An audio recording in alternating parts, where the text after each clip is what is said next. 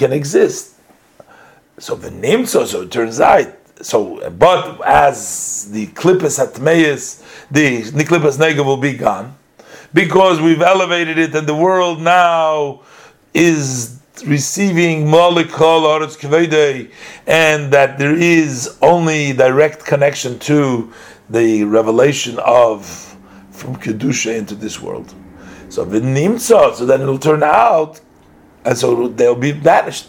So it turns out kikol tachlis shel yemois hamashiach, that the whole entire goal and purpose of the coming of days of Mashiach, utzchias hamesim, the resurrection of the dead, that goal can be only achieved at Shehu. What does it happen then? Gilui k'voidei v'lakusa yizbarich, which that is the revelation of the glory and the godliness of the blessed God of Hashem's godliness. That's going to take place in Mishtuchis HaMeisim. And also lahavi ruach atumah min haaretz, and to remove the spirit of tumah, the shalosh clips that made from the land. How is all this done? How is this goal achieved? This all hinges on bringing down, extending godliness and his blessed light of the Ein Sof, the infinite, l'nefesh hachiyunis, to the soul that gives energy, shebechlolos Yisrael, in general Yisrael, which means when all Yidden participate, we bring down to Chlolos Yisrael, we bring down that light. And then we said, because he started off today's shir by saying that once that is done, then there is the light into whole Olam Hazeh. If once we accomplish in the Nefesh HaChiyunis Chol Yisrael, and when we do that, we bring down B'chol Ramach Eivareo, in the 248 limbs of the Nefesh HaChiyunis of Chol Yisrael, through each Yid doing his 248 mitzvah and his Nefesh Pratis. And the way the person does it to his Nefesh Pratis is Al Yidei Kiyuma Kol Ramach Mitzvahs, say, through the fulfillment of the 248 mitzvahs in which he involves the Nefesh HaChiyunis.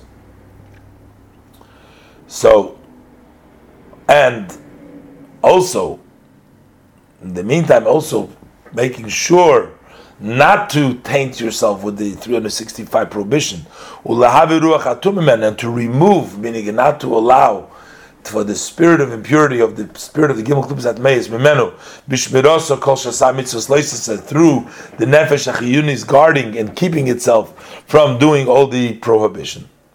Shelo Yinku Mimenu, so that the 365 veins of the Nefesh HaChiyunis should not nurture from the Klipas Hatmeis, which is the Shasa Gideho, the 365 veins of the Nefesh HaBahamis should not nurture from the 365 prohibitions.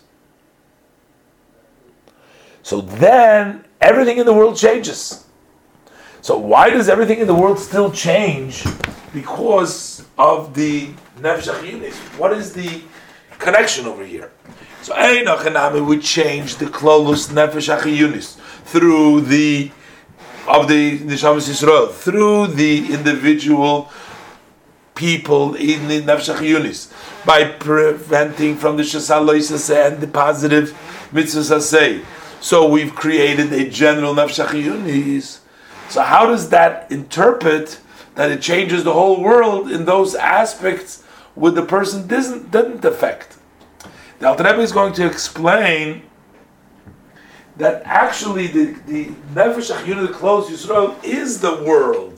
There isn't something different in the world that needs to be changed, that needs to be affected by the person, by the world. The nefesh, when we say that the world exists and gets its chayis from the klipas noiga, that is really all as it relates to the neshamas Yisrael, to the nefesh HaChiyunis, to the yid doing his avodah.